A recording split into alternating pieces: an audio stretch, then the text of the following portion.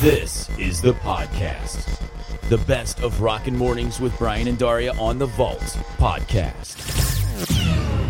Do you know what time it is? Say, kids, what time is it? Are you telling me that you built a time machine? Return with us now to those thrilling days of yesteryear. Warning, time machines are not toys. All right, busy weekend in classic rock history. Let's crank this puppy up and see where it takes us, Daria. Where's our first stop, please? November 10th, 1973.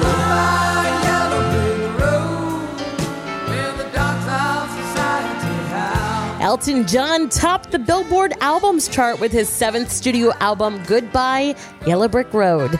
Widely regarded as his greatest masterpiece and one of the greatest albums of all time, the 17-track LP includes such hits as Candle in the Wind, Saturday Night's All Right for Fighting, Benny and the Jets, and the title track.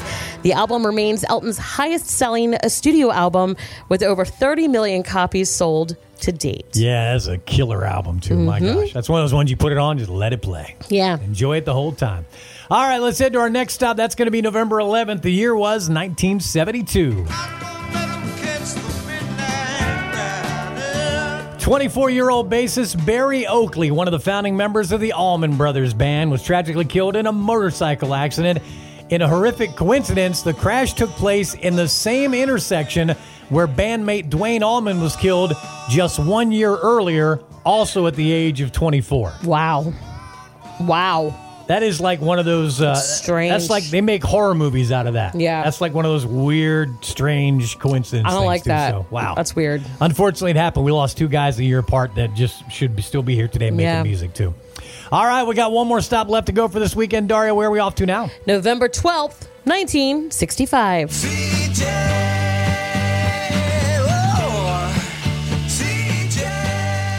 The Velvet Underground made their live debut when they played at a high school in New Jersey.